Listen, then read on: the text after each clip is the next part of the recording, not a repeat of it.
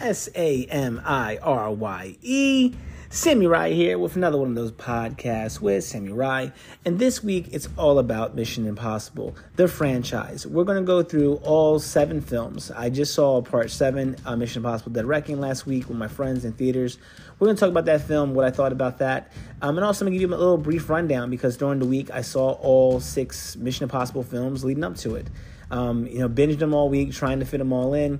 I give you my take on the franchise as a whole, what I liked about some of the films, what I didn't like about them. We also have music of the week, movie of the week, and if you stick around for the end, we have a short little after show, kind of just touching in on some topics about, working really hard and how you got to balance that between being lazy or, stressing yourself when it comes to working hard. So I hope you guys enjoyed the episode. It's dedicated to Mission Impossible. Let's go.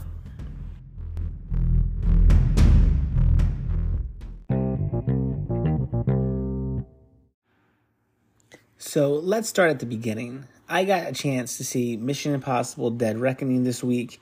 That's Mission Impossible 7. It's the first in a 2-part film story.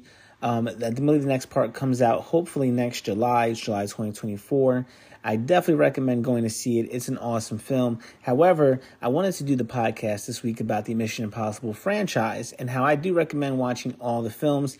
It took me about a week. I tried to get, at least through one film a day. They're all on Paramount Plus, so they were easy for me to stream either from, my TV or then when my family wanted to watch something, I could go on my mobile device and put my little Bluetooth headphone in and kind of get through, get through the franchise.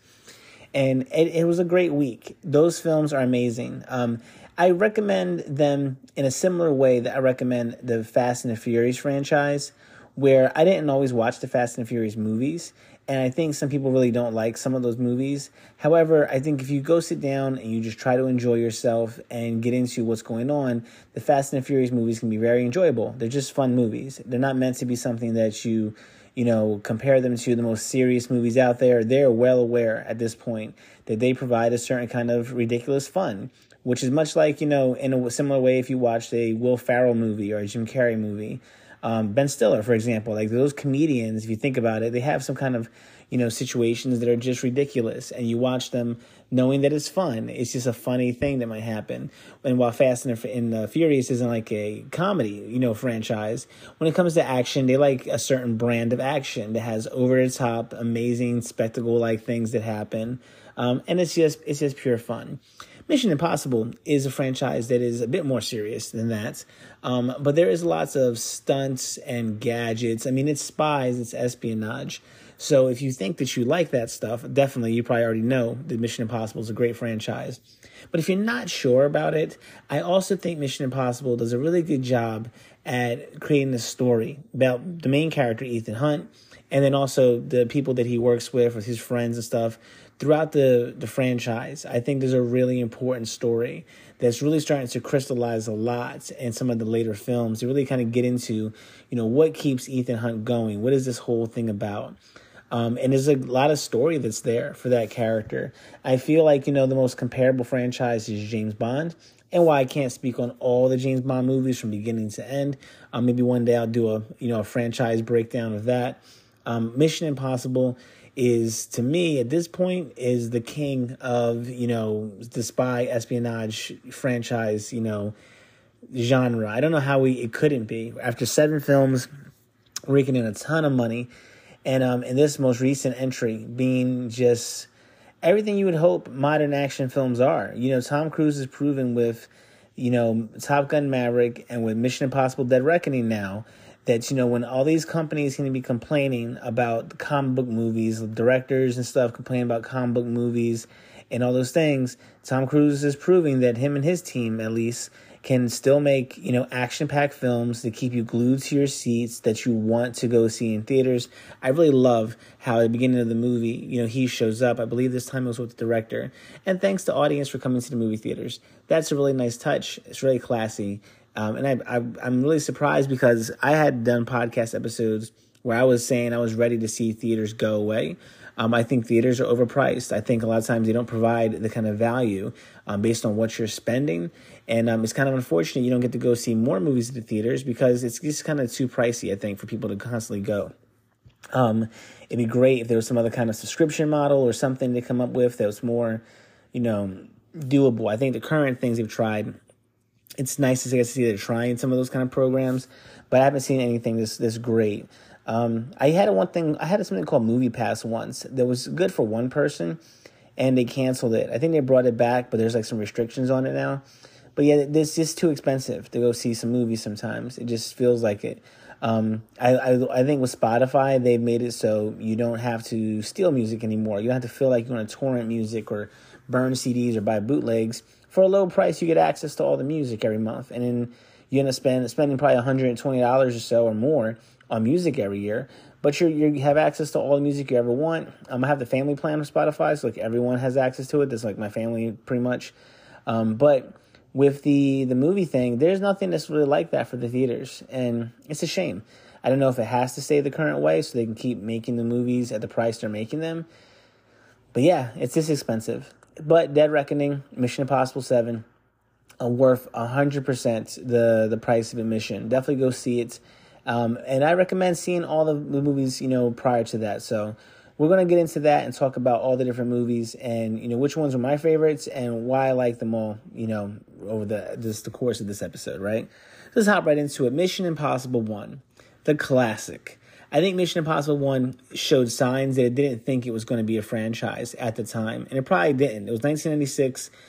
Ethan Hunt is young in that character, starring Tom Cruise. And there's just so many cool things that would become these iconic things that you always go back to. I don't want to spoil it for anybody, but I guess if you're here listening to the Mission Impossible podcast, there might be some spoilers that are here, right? So if you're interested, I highly recommend going watching it. Pause the episode, go watch the Mission Impossible franchise, come back and check the recap, next week. But if you have already seen them, this is going to be a celebration of which movies, I thought were great and why you guys should go rewatch them again. Or if you missed any of them like I did, you should go back and watch them. Mission Impossible 1's a classic. I think it's a classic spy film.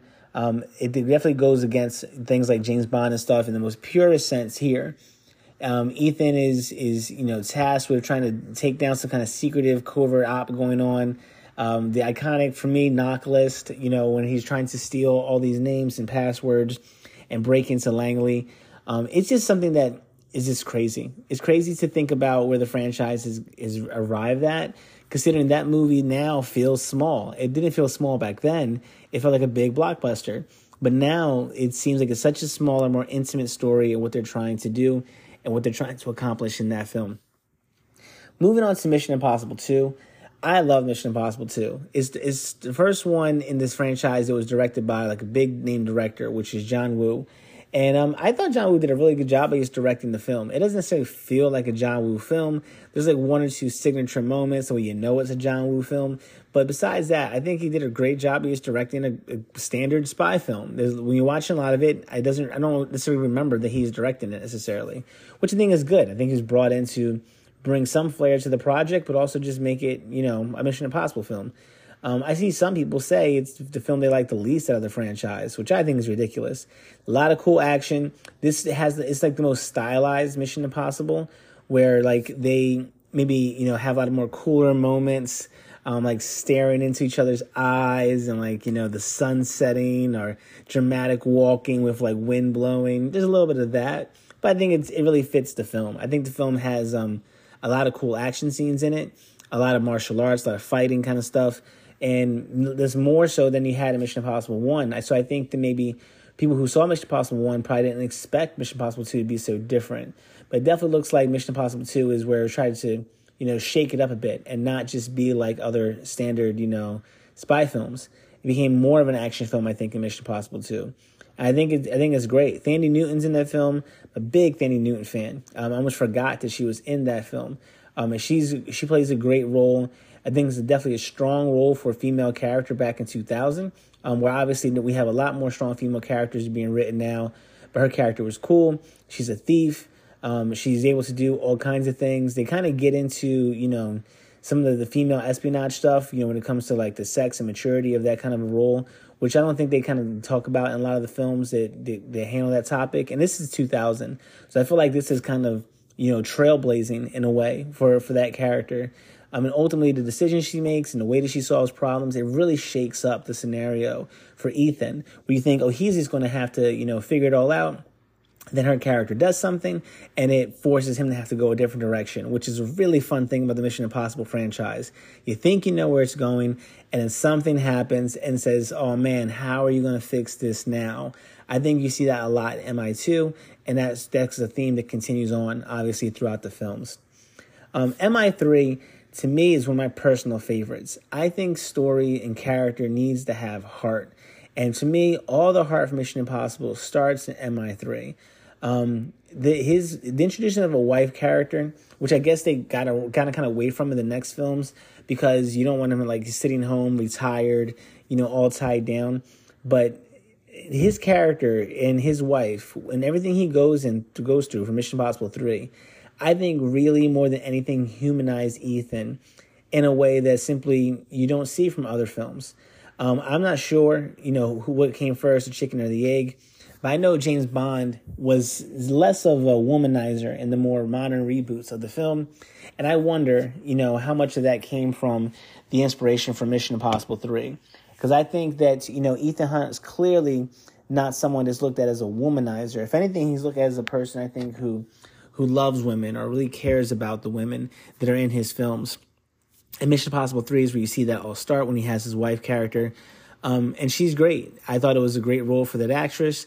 And I was really excited to see the actress be in other films. And then when I got into the second half of the franchise, it kind of bothered me, some of the changes they made at first. So we'll take a little break there.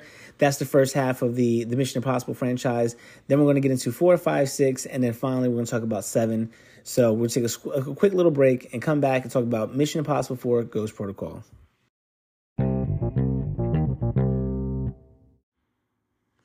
Music of the week. So with us doing a Mission Impossible theme episode this week, I wanted to find any kind of like cool, unheard of songs from the Mission Impossible soundtracks. I mean, there's 7 movies. There had to be something, right? But no, I didn't find anything noteworthy from the soundtracks. It's all music by composers. So I thought, well, let's do the Mission Impossible theme because the theme itself is iconic, right? Even people who don't know the Mission Impossible like franchise that way, they probably know that theme song. That theme song comes on, it means it's time for you to do some kind of like daring, risky thing around your house, right? You might like try to get the bread out of the refrigerator and act like you're, I don't know if you guys do this kind of stuff, but I act crazy when I listen to music. So why not do the Mission Impossible theme song? Because it's iconic. But to be fair, you have to pick one, right? Because they usually remix it or do like a slightly different version. And there's a lot of them. I mean, there's the theme from Mission Impossible 2 that has kind of like a 90s cool rock theme to it. But the one I'm going to go with is actually called Hit It from Mission Impossible Dead Reckoning Part 1, which is the newest movie. And that's composed by Lauren Belf. You can look it up on YouTube. I'm surprised to see how many people have actually looked it up in the last basically week since it was posted online. So that means it's not just me. There are other people out there who wanted to hear the theme song, right? And this is the newest one. I'm sure the original one on Spotify has probably been listened to millions of times, right? Because that's a great alarm clock to have. If you have Spotify, you can set up an alarm. The Mission Impossible theme is a great alarm for you to have. Yeah, and I mean, and we don't usually do theme songs, but I think the Mission Impossible theme song is iconic enough to gain a spot on Music of the Week. So, getting into Mission Impossible 4 Ghost Protocol, to me, this is a big bookmark in the franchise because 1 and 2 has this, each of them have their own feel. And then 3 feels like the end of a trilogy, right? So when you get to Mission Impossible 3, it feels like it's over. But it's kind of odd because Mission Impossible 1 is really its own kind of film. Mission Impossible 2 is very different, directed by John Woo, still obviously a part of the timeline. Mission Impossible 3 kind of brings it all together. And then you have this trilogy here of these 3 distinctively different films. 4, again, is very different than 3. However, the whole franchise seems to now realize when you're watching 4, we can be an action franchise. We can hit the same high notes we do. We're kind of going to start getting more into the formula that you expect from any kind of Hollywood franchise. But it does have a small hint of the story laid out specifically in part 3. And at first when watching it, I feel like the one thing where the film stumbles is Ethan is basically single. They come up with a storyline where his wife is not involved anymore.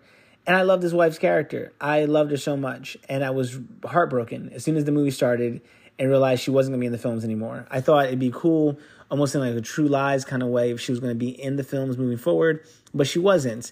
Or at least she seemed to not be. And again, this is a trick that they start to establish a bit in the films, where obviously they do move him into a position where he doesn't have to be at home just being a husband. He's in some new kind of interesting situation, and it does start off fun like that. The whole prison escape scene is very fun.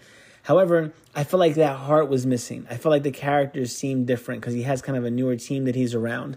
Eventually, Ethan gets back to that bond with his friends, and you are made aware that there's still some kind of story out there where the wife character does exist, still played by the same actress, but in a very, very small like cameo kind of role.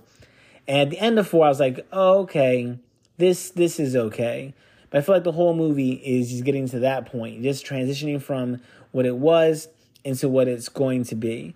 There's cool action sequences in it, and there's a story for it. But I feel like 4 to me misses something.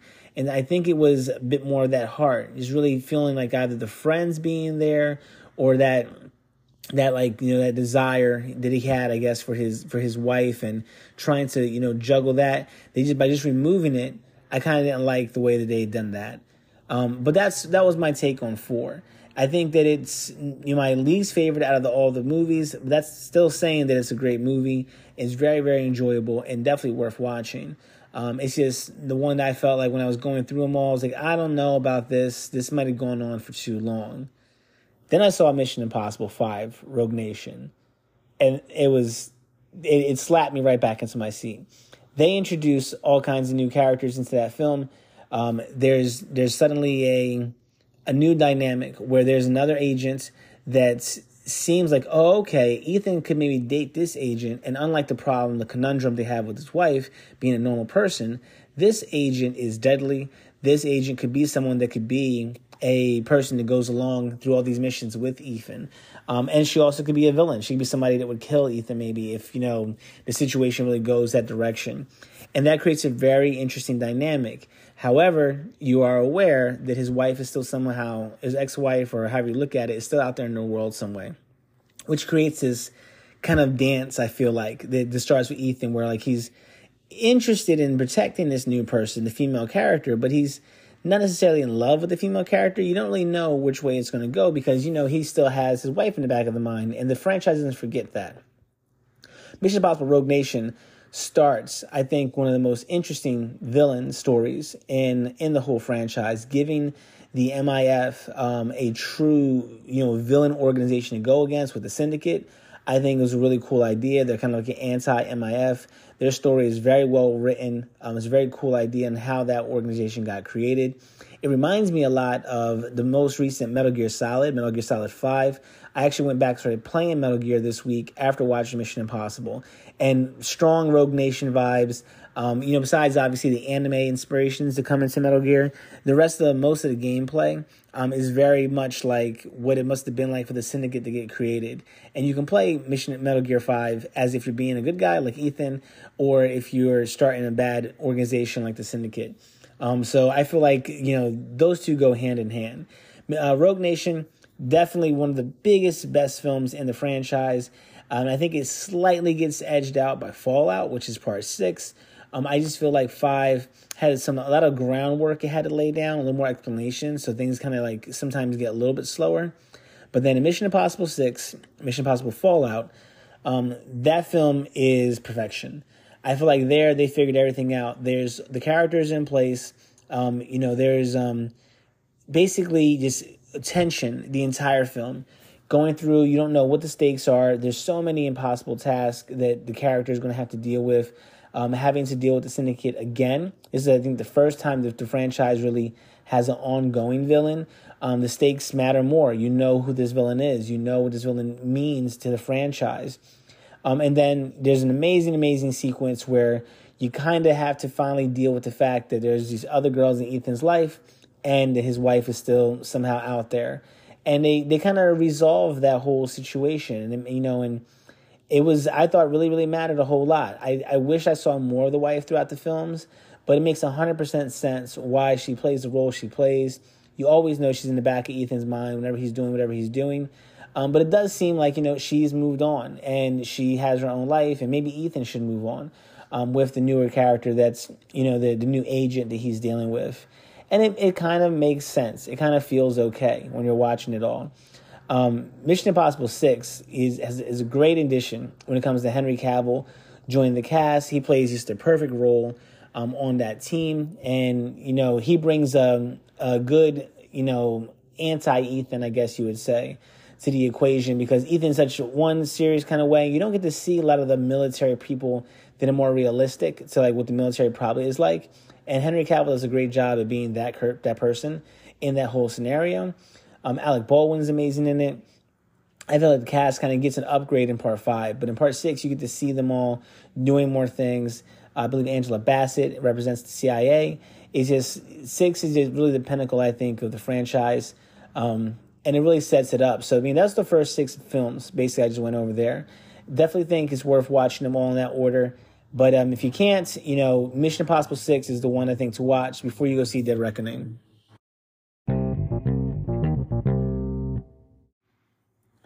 So this brings us to Mission Impossible 7, Dead Reckoning. This film, coming into this, besides seeing the other Mission Impossible films, I'm aware that recently Tom Cruise did Mission Impossible Maverick.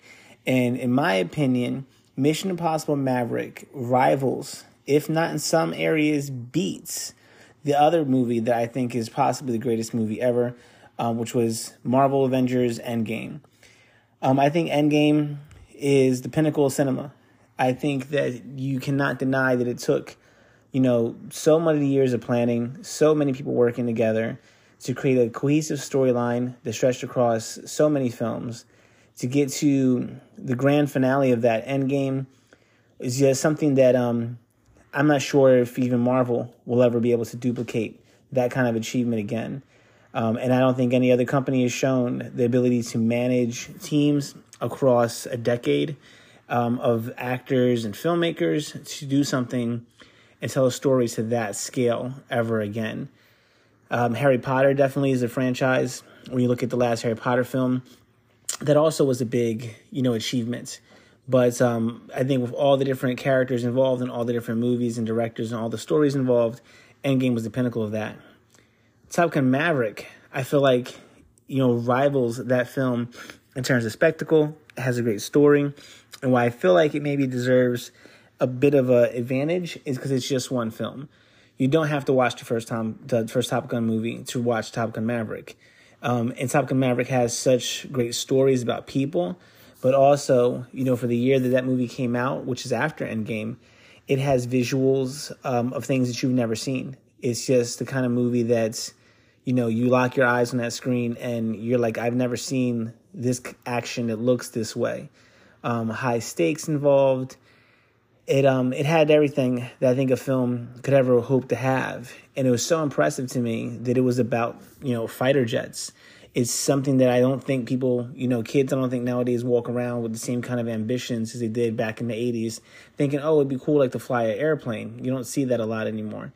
So all of those things considered, all the disadvantages Top Gun Maverick had, I feel like it's arguably one of the greatest movies of all time, if not the greatest movie of all time. And that's after a lot of consideration. So the question became to me, well, what happens now? What does Tom Cruise and his team people do next? Can Dead Reckoning, live up to Endgame, live up to Top Gun Maverick? Can it live up to Mission Impossible Fallout, which was already a really great film? What would it be like? It's a 2-part now, right? That's actually more similar to like Infinity War and Endgame. What's it going to be? And I would say I was so surprised. But also, I think both of these films need to be seen together because it's a long film. It's a lot longer, and the action sequences have a lot more time, it seems. So it feels like the action sequences play out a lot longer. But like when my friends pointed out, it's almost like they did everything you can do in a film. So there's an elaborate car chase scene. There's an elaborate train sequence. There's an elaborate... I won't get into all the details for everyone who may not have seen it yet, but it feels like all the different sequences that you would see typically in these films, almost like the greatest hits. It was like they sat down and said, we're going to do that scene, but we're going to try to break records when we do that scene. Every single time we do one of those scenes, we want to set a brand new standard. And that's impressive. When you're watching it, it does feel longer. But also the action is it's almost too much to say. I feel like you definitely need to watch it a second time, right? And we haven't even seen the next film. The story is front and center in this film. They have a very interesting story, one I did not, picture. And when you look at Thanos and the characters like that we see in Marvel, those stories always feel like, well, that would be horrifying if that happened, but we know the likelihood of that happening is pretty much not existent because they're fictional characters. But Mission Impossible's brand of action and storytelling, you're reminded, this seems like it could happen. This is more grounded in reality, at least the problem. And for Dead Reckoning, the story is something that's very current, very relevant to our day and age. And it feels like this could already be happening. This might be something brewing. I hope the IMF is out there trying to stop it. That's kind of the feeling that you get. And I think it takes the storytelling to another level. Much like, Top Gun Maverick, the things that are at stake in Top Gun Maverick, the personal relationships, the actual military issue, it's all things that seem real. I think Top Gun Maverick's the big theme about, what is man's place in the military? What is, with advancing technology, what is the worth of people when you can just replace them with machines? And, is there still a need for any of this stuff? Does a person bring something special that a machine or some other kind of, tool to do a job would do better? And I thought that, in my opinion, when I watched Top Gun Maverick, it felt like almost an open letter to Hollywood, kind of asking people, during the pandemic, during the theaters, having their issues closing down, do we still need films? Do we still need actors that aren't franchise, actors? Do we still need films that are just single films? I think Top Gun Maverick makes the case to answer those kind of questions by using the parallel of the military and the fighter jets and the aging pilot, that kind of a thing. With Dead Reckoning, it's kind of like, okay, well, you said that, so now prove it. Prove that you still need these films. Prove that there's a reason to come to theaters. And I think Dead Reckoning does 100% that job. Only thing I can say about it, unlike Fallout, is it feels longer. So Fallout feels like it did everything that is going on in Dead Reckoning, but shorter. Dead Reckoning, I guess, when you're watching it, it's more of a celebration of that action. It's saying, well, why do it shorter? Let's do it longer. Let's break records. Let's make these scenes go beyond, and not in some ridiculous way. And, just kind of how well choreographed can you do a car scene? How many stakes can be involved in a train scene? What else could be going on here? And with the bad guy, being in a realistic setting, the bad guy I thought was definitely the scariest, most interesting type of bad guy that they can come up with for them to have to deal with. So I really like Dead Reckoning a lot. I definitely recommend you guys going to see it. And I'm definitely going to watch it again before the next one comes out. Maybe do another Mission Impossible rewatch and go through all 7 of them before I go see 8. This is not a franchise that I was aware of over the last few years. I think, because of Tom Cruise and things that happen in the media and stuff, it became a thing where, like, going to see a movie with Tom Cruise with your friends could be difficult because not everyone wants to go see a movie with Tom Cruise. And that's because of, different stuff, in the media and things he's said and done or whatever, people's opinions on him as a person. We've seen that happen to all movie stars dealing with the social media age and people having these different opinions about stuff. But watching Dead Reckoning, after seeing definitely Top Gun Maverick, I think it really solidifies that regardless of how you may feel about Tom Cruise, whether you're a fan or you're not a fan, I can't think of a single person that has done more for Hollywood at this point, especially in spite of all the things that, that happen. There's actors that walk away from acting. There's actors that don't want to do it anymore. They get tired of it. And to see him showing up almost yearly now and delivering these giant, giant films, even across different stories. Vin Diesel's obviously out there with Fast and the Furious, The Rock and stuff like that. Those guys are still doing it. But I think it's a little bit different. I think Tom is definitely in a little bit of a space of his own, just kind of a little bit ahead of those guys because of his long movie career, all the films and all the contributions that he's done across so many different genres. And then, watching something like Dead Reckoning, I feel like it's almost one person trying to take on the Marvel Universe when it comes to big blockbuster films. Something that hopefully James Gunn and DC will be able to, get into that conversation, moving forward when they put out their new films, and I think in a year or two. But as it stands right now in 2023, if you look at the top of the mountain is Tom Cruise and the Mission Impossible franchise. And I don't think there's any way you can deny that. I feel like Top Gun Maverick was his year. And 2023, I think Mission Impossible Dead Reckoning is his year. People might not go to the box office to see it because it's 2 parts or something like that. Or again, you might think, I don't need to go see that. But I think that film is going to stand the test of time. It's showing that it's one of the strongest entries in the franchise. So definitely hope you guys go check it out. I had a great time catching up on the Mission Impossible franchise. That's everything for this episode of the podcast. If you want, stick around for the after show. I'm Sammy Rye. Peace.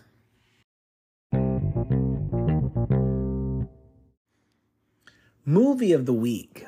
So with so many movies we're talking about in this podcast, we're talking about the Mission Impossible franchise, I thought maybe for movie of the week, I pick something that's not Mission Impossible. But then I thought we have 7 movies here. It's kind of disrespectful to not pick one or say which one I guess is like the best one. If you only had one Mission Impossible movie to watch, and you're not sure if you want to commit to watching all 7 of them in order, which is the way I recommend doing it, I have to go with Mission Impossible Fallout. Mission Impossible Fallout, I believe, is Mission Impossible 6. Let me refer to my master list here because you need it to stay, on track with this. I think Mission Impossible 6, which a lot of people have already said this, is probably the pinnacle of the franchise. I think the newest one, Dead Reckoning, when combined with Part 8, that is going to be amazing. But that's a very long, film to watch both of them together. That's a big thing. So I don't know how to start somebody there, especially when Fallout is very, very well done. It has a lot of intensity and it gets you to that place in a reasonable amount of time. You kind of can see everything this franchise has to offer, like the pinnacle of what you're going to get from this kind of a movie. And if you like it, I think if you go back and watch Mission Impossible 1, 2, 3, 4, and 5, then it's going to make 6 even better. Then it's going to make 7 even better. They really do build on each other, especially after 3. I've heard some people say that you can just come in at 4 and Ghost Protocol. And while I like Ghost Protocol, I think there's some Easter eggs and some things that really matter that they hint to happened in 3. So I guess in some of those situations, you could say 1 and 2 don't matter as much to like the current franchise. 3 maybe matters the most. But even that, I kind of disagree where, 1, you see the youngest version of Ethan Hunt. 2, you kind of see some of the other, international things, other spies moving around the world, other kind of things that any, action star would get into. 3 settles down into, I think, what the current franchise is really about.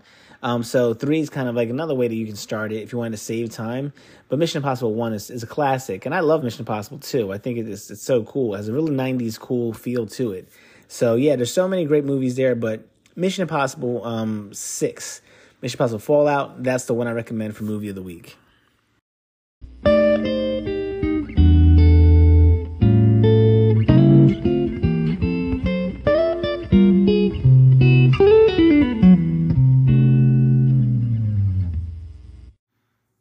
Yeah, welcome to the after show.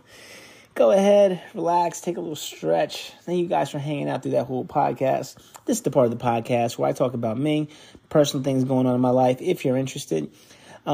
This week has been an interesting week because I'm coming up on my 38th birthday, which will be in 3 days as of this recording, right? On the 29th, I'll be turning 38, which doesn't really make that much difference from me turning 37 or 36 or 35 or anything like that. But what's cool about this week was my friends wanted to go see Mission Impossible 6, and I realized I had not seen all the Mission Impossible films after Part 3. I had seen 1, 2, and 3, and that was a long time ago. But I got to take a week to just focus on watching films. And it's a big contrast from the previous 4 or 5 weeks where I was working on my Fortnite map for Battle Royale. I was heavily promoting myself on Instagram and Twitter and all the social media sites. It was such a giant switch to just be like, hey, this week I'm going to try to watch movies. And it was great. It was relaxing to do that. And I also came across another interesting podcast. I don't have the name of the podcast, I think, in front of me. I'll try to grab it real fast. But listening to the podcast, the podcaster was talking about being a workaholic, being the kind of person that really values working and trying to do things and dislikes laziness. I could sometimes be lazy, but it's the number one thing I hate. I hate laziness, right? So it's something I'm always fighting against whenever I get in those modes or I want to relax. So even watching those movies, even though I was watching it for this purpose to go hang out with my friends for my birthday, I still felt like I should be doing something else. And I put out a few tweets and did a few things here or there. But for the most part, I try to stay out of making anything and just dedicate my time to, watching those movies. And I got to play, for one night, I played Metal Gear Solid a little bit to kind of see what that game was like. And that was pretty interesting. But yeah, dealing with all that stuff, the podcast I heard is called The Creative Penn, Penn, Podcast for Writers. I think it's by Jonah Penn. And it's a very good podcast. It's a single-person podcast like my podcast, which also sometimes does interviews like my podcast. And I came across as a recommended podcast, and I wanted to listen to it. And I liked it a lot because it's interesting. I enjoy writing. She's basically just completely an author who's into that kind of stuff, but talks about the different things she's doing as she tries to publish her books and stuff like that in real time, which I think is really cool. So I like that podcast, listening to it. But she talked about, people overworking themselves and trying so hard to work and to do these things. And I had some medical things I was doing this week, going to the doctor's office. No big deal. That's always a back to reality kind of thing. Where you check yourself in, and you go to a doctor's office, and you think you might have to have a surgery or do something. There's always things you're like, man, you kind of pause, it makes you take pause. But the kind of person I am, typically, once I'm done, I'm back outside and I want to go work on a project, do something. I'm working on a screenplay right now. Actually, I did do that over the weekend, so I lied. As I was watching the films, I also drafted and outlined a screenplay for a short film that so far looks like I'm going to actually get to film hopefully soon. But that's something I'm currently working on. So even that I forgot. I'm working on a screenplay.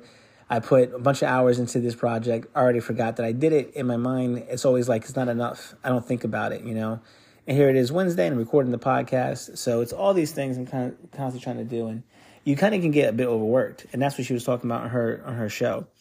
So definitely recommend checking out that podcast. But I think that it's hard. It's hard to know how much is too much. How much is, a balance between working and enjoying yourself. And you can definitely fall into, ruts going either way. I liked working on the Battle Royale map for that month, but you can't do that all the time. You got to take time for other things. And it was also summertime too. So I have maybe about, 6 weeks left of summer, it feels like. So I like to get out and do more things with my daughter, go play some basketball and stuff, which we haven't done this summer. But then, you only have so many hours in a day, right? You got to feel how you balance those things. So those are pretty much things I had going on this week. Thank you guys for listening. I hope you enjoyed the podcast. I'm Simi Rai. Peace.